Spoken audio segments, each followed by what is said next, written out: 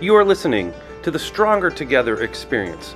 My name is Dr. Matthew X. Joseph, and my goal is to meet with educators across the globe and learn from them, learn with them, because I believe being stronger together allows us to collaborate and support one another's growth.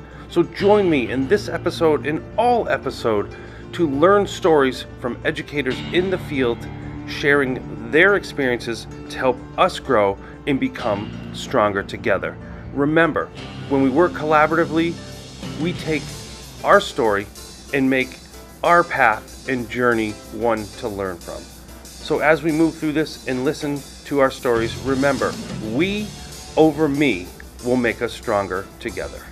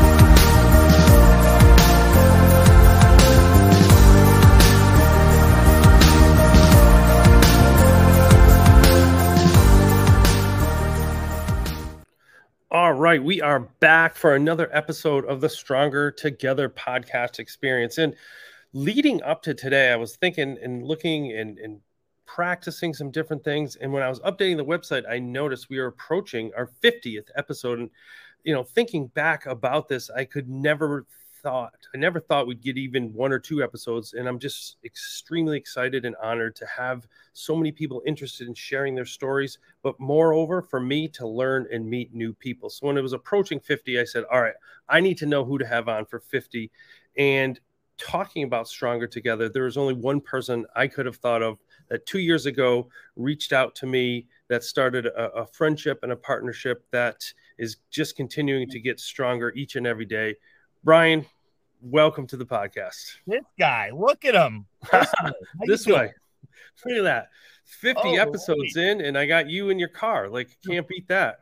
Jeez, you've got to be the fastest podcast growing on Twitter these days. I would say it's the fastest growing podcast for sure. And just like that, we're going to be over 75 in the next 2 weeks just from FETC alone. It's amazing. Come on now. You got to be close to 200,000 downloads this year. This year already, 2023 already. Already, it is cruising, and just having your Canadian mug on here, I think we're going to reach new heights for sure. Well, that's 750,000 in Canada if you're comparing data. There you go. I like the conversion for sure. So for those very few people out there who don't know who you are, share who you are, where you're calling in from, and your journey. And for those who want more, I'm going to put website down below. We'll be scrolling throughout the episode. Hello, world. My name is Brian Aspinall. I am an educator. I wear many hats. Predominantly, I'm an educator. I spent 15 years in the middle school classrooms, grades 7, 8, before I got poached to go to the Faculty of Ed, where I teach computer science at 2 campuses in the province of Ontario. So for the last few years, I've been teaching teachers. And I'm going to tell you.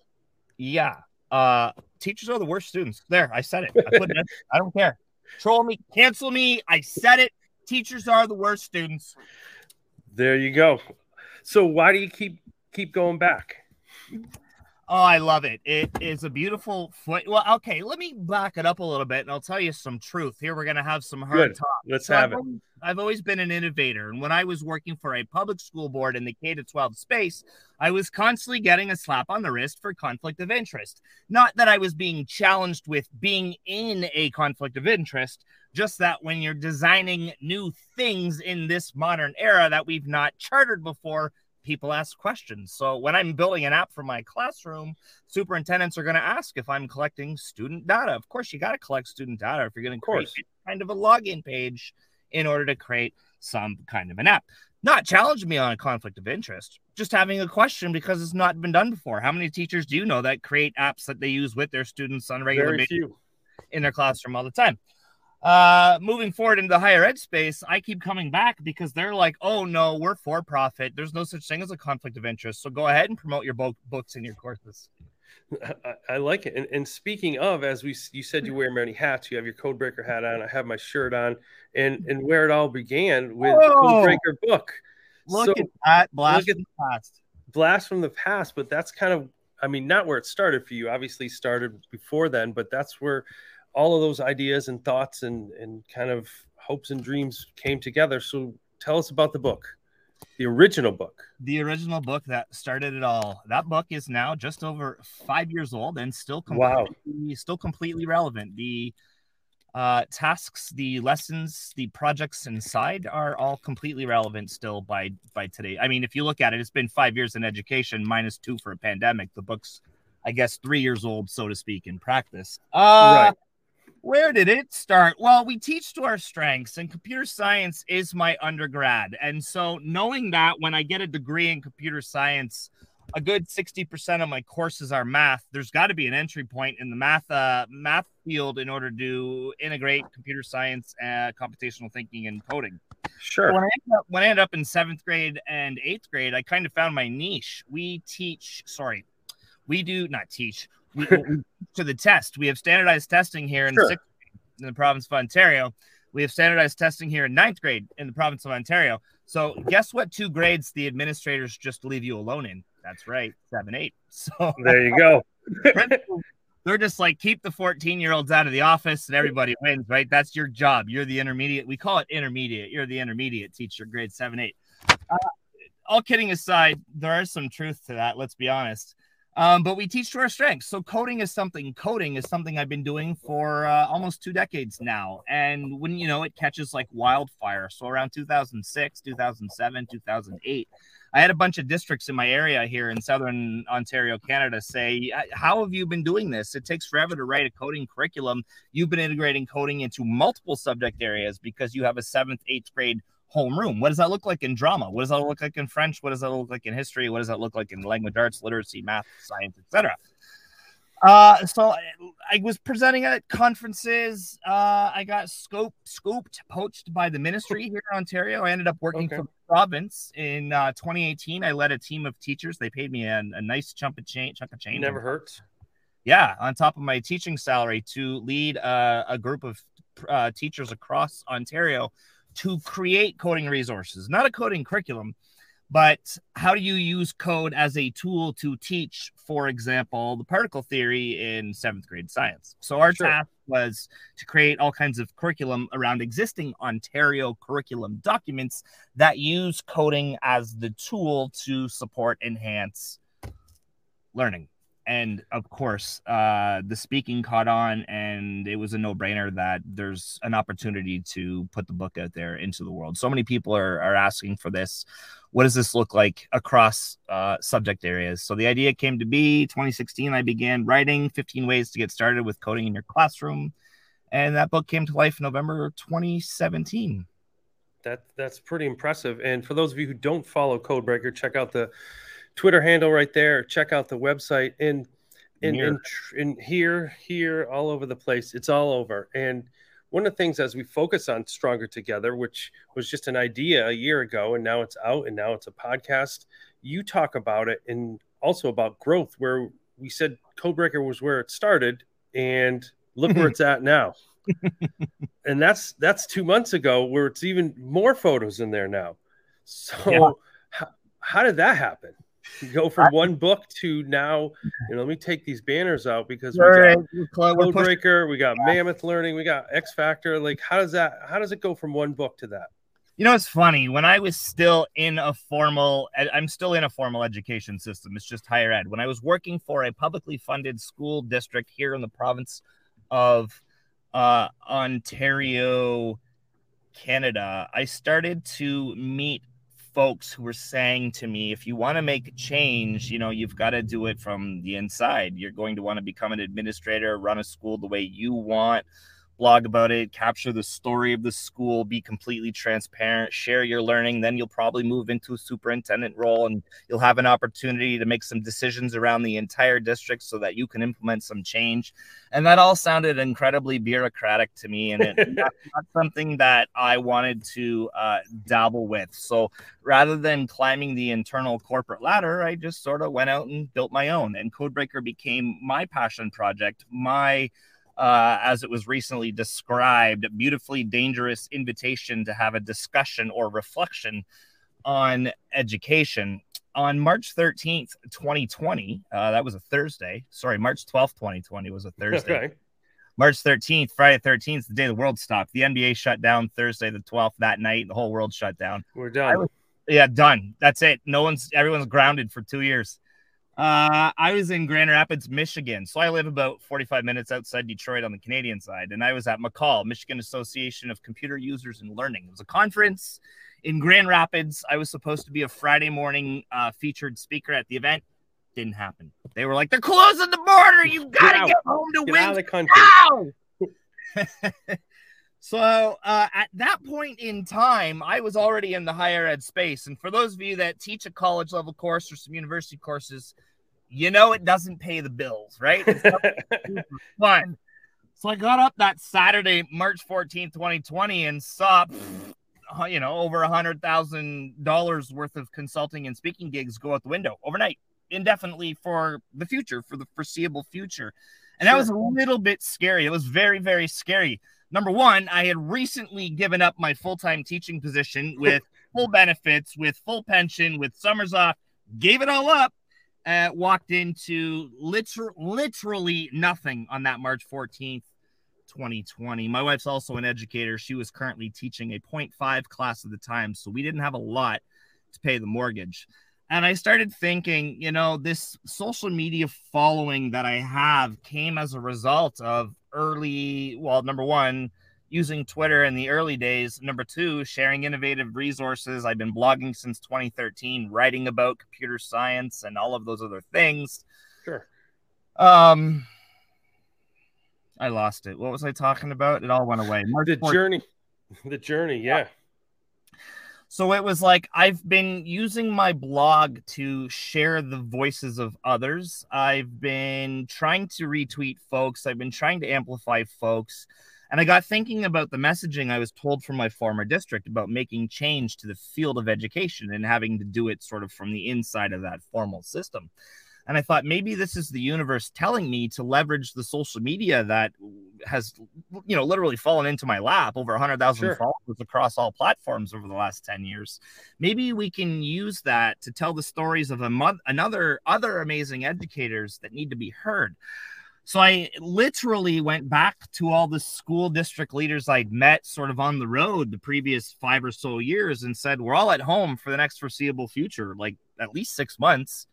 You've got a great story to tell in little Osage, Iowa. You need to tell your story. The world needs to hear what you're doing in education, because you don't need to live in the big cities to be innovative and to do great things for kids. Sure. It doesn't matter where we live. And I did that. I started reaching out to the school and district leaders I'd met over the years and said, you've got a wicked story to tell. I've already written 3 books at this point in time. I've done the process. I know how this works. I'm going to be starting a publishing branch of our consulting business. Is this something that might interest you? And not a single person said no. Wouldn't you know? Nice. And here we are having a conversation now, you and I today. As a result, fast forward, 3 years, got about 40 plus books in the leadership series.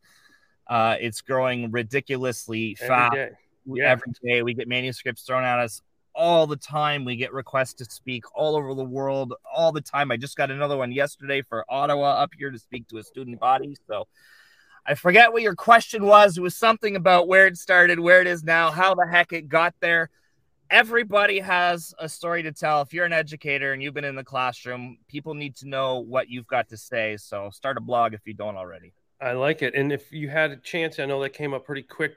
Check out the website down below, all the books, all the resources, everything is there to check out, and all of the amazing team. And now, as part of this growth, the Codebreaker team is part of, X Factor team, the Mammoth Learning team. It just continues to grow and be global as well.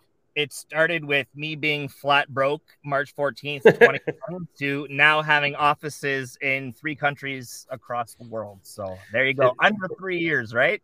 Yeah. And so I want to just shift for a minute, because I know, we say the Codebreaker brand is out there. You talk about coding a lot, but you're also a leader in the field. Too often people get lumped into one category, and you're not just coding, you're about leadership and you're about change. And again, here's another where it started and where you've been. Like, you're 5 books in now, and from ranging from coding to, you talked about taking a risk, which you did, and most recently talked about some of your own work in the Passion Project, or when Passion Meets Project, and then disrupting the status quo. So how have you grown over those 5 books?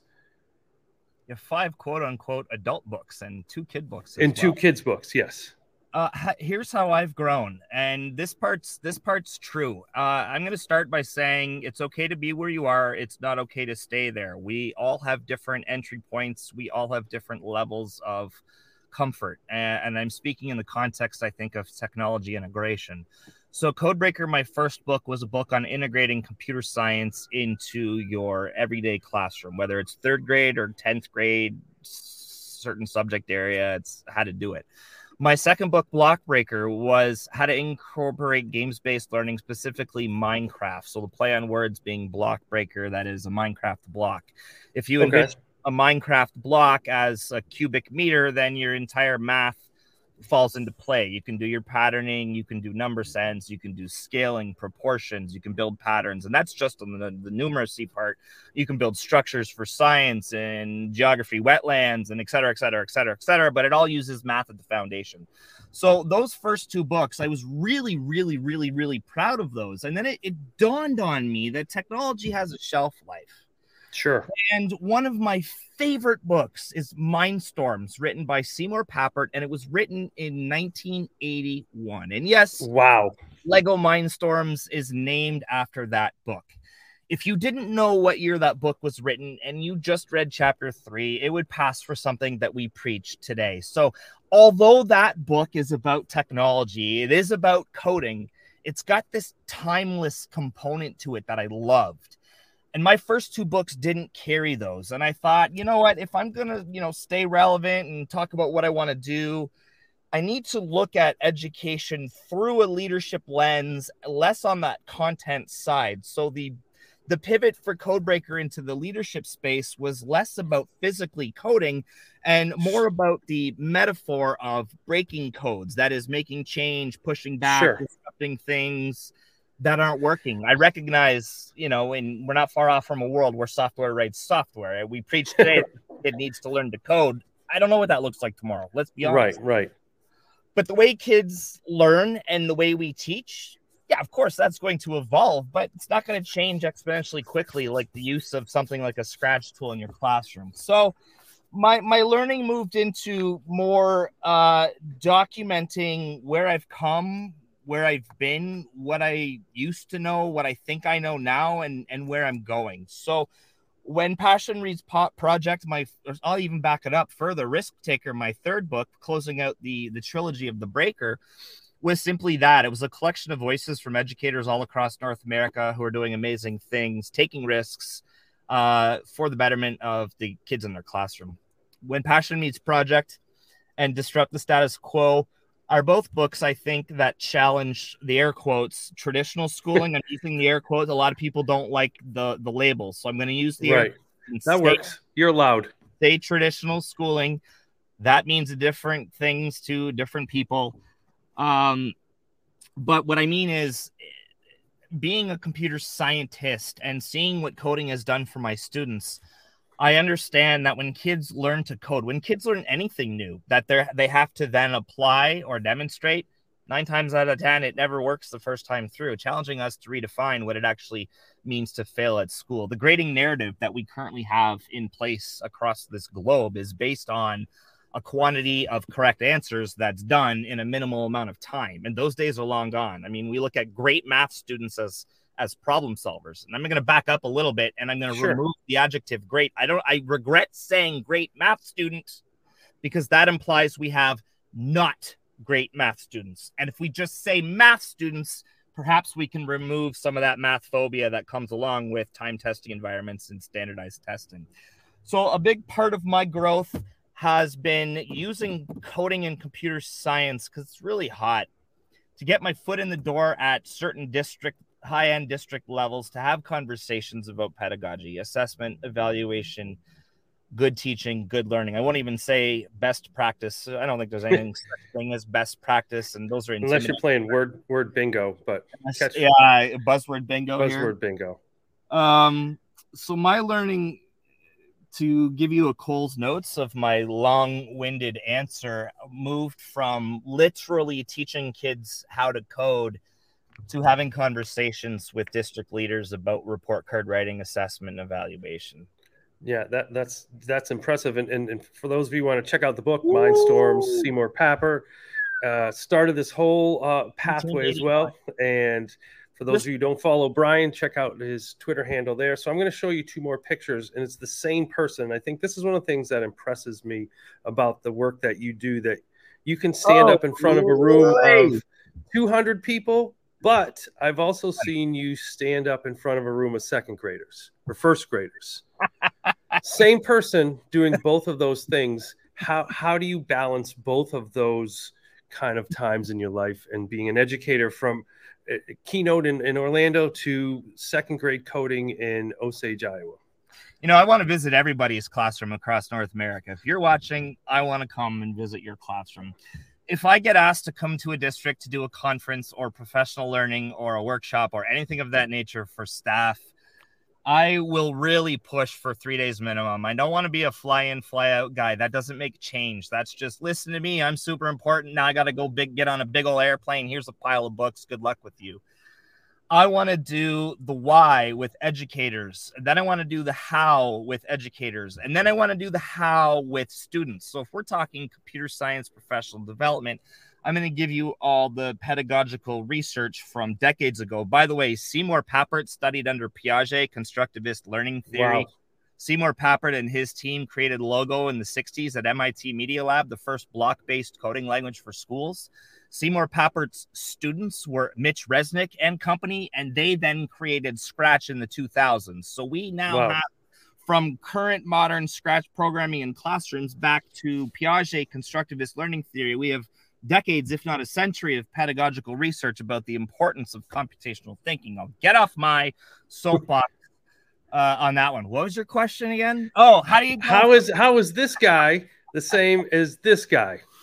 Well, you know, the best professional learning happens, in my opinion, when the homeroom teacher is in the classroom watching the students do it. So I want to come and I want to do district learning with your staff, but then I want to teach every class in your building for the next 2 or 3 days. And I want every homeroom teacher to watch. I hope the administrator can actually go and get a substitute teacher. We call it supply teacher up here in Canada.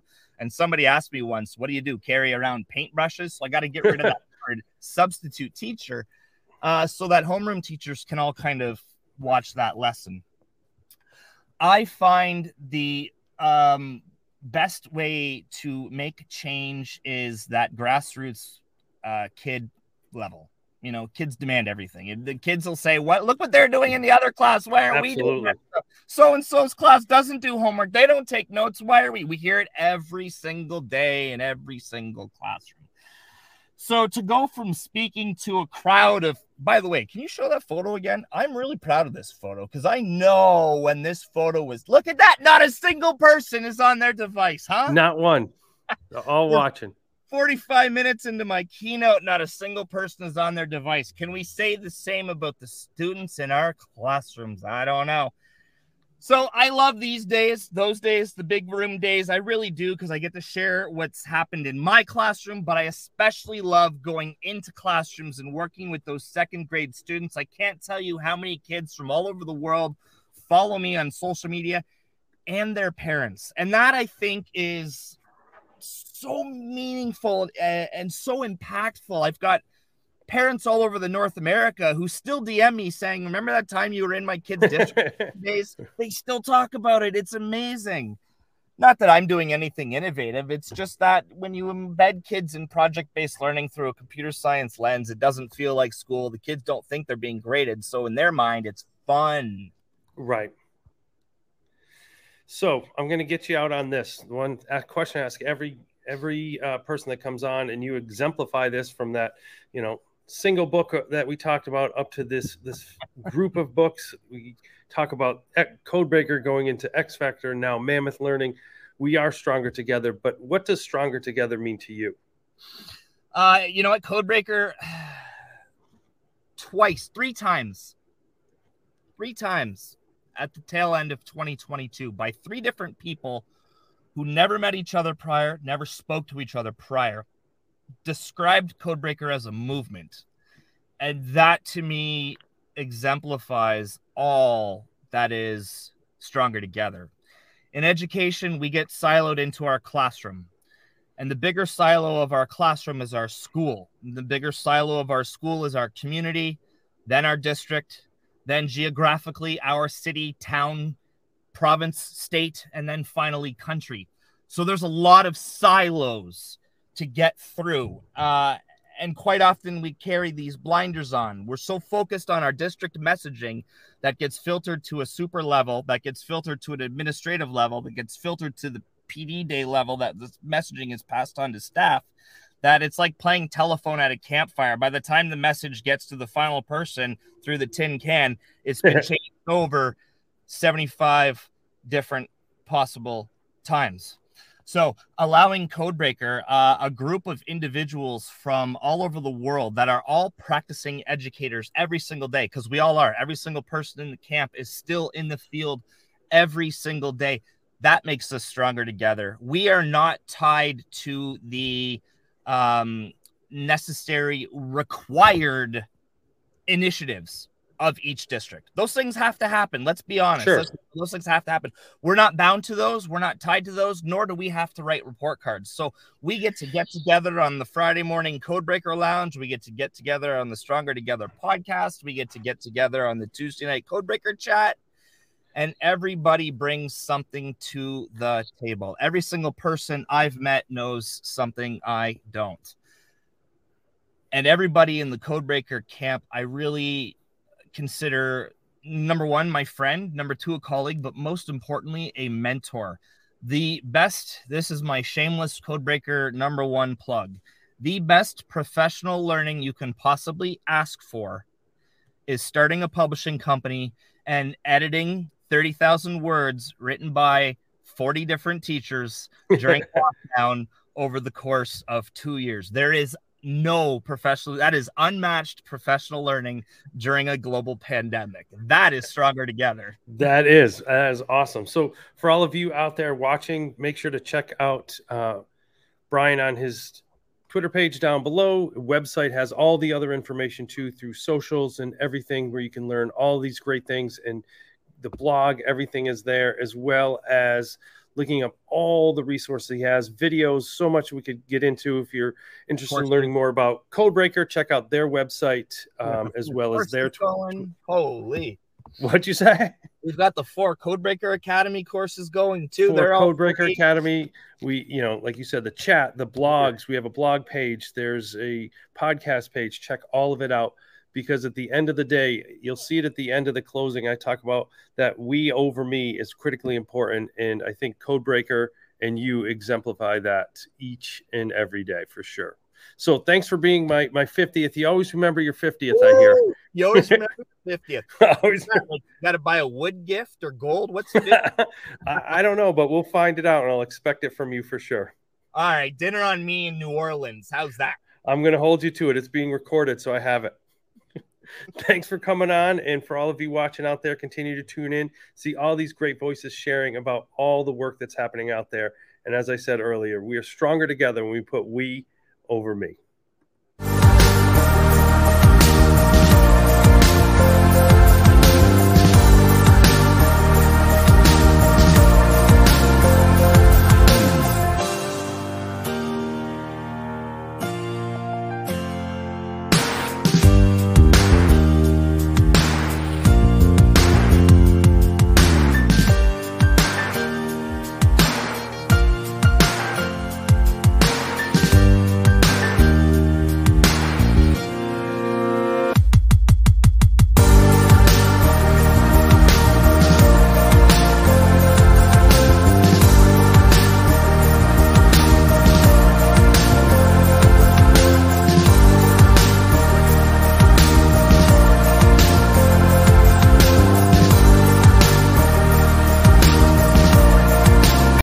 It is such a pleasure and honor to learn from educators around the globe. Make sure to continue to tune in to our audio podcast and check out our video podcast by visiting xfactor.link/experience. I would love to hear your story and share with other educators around the globe.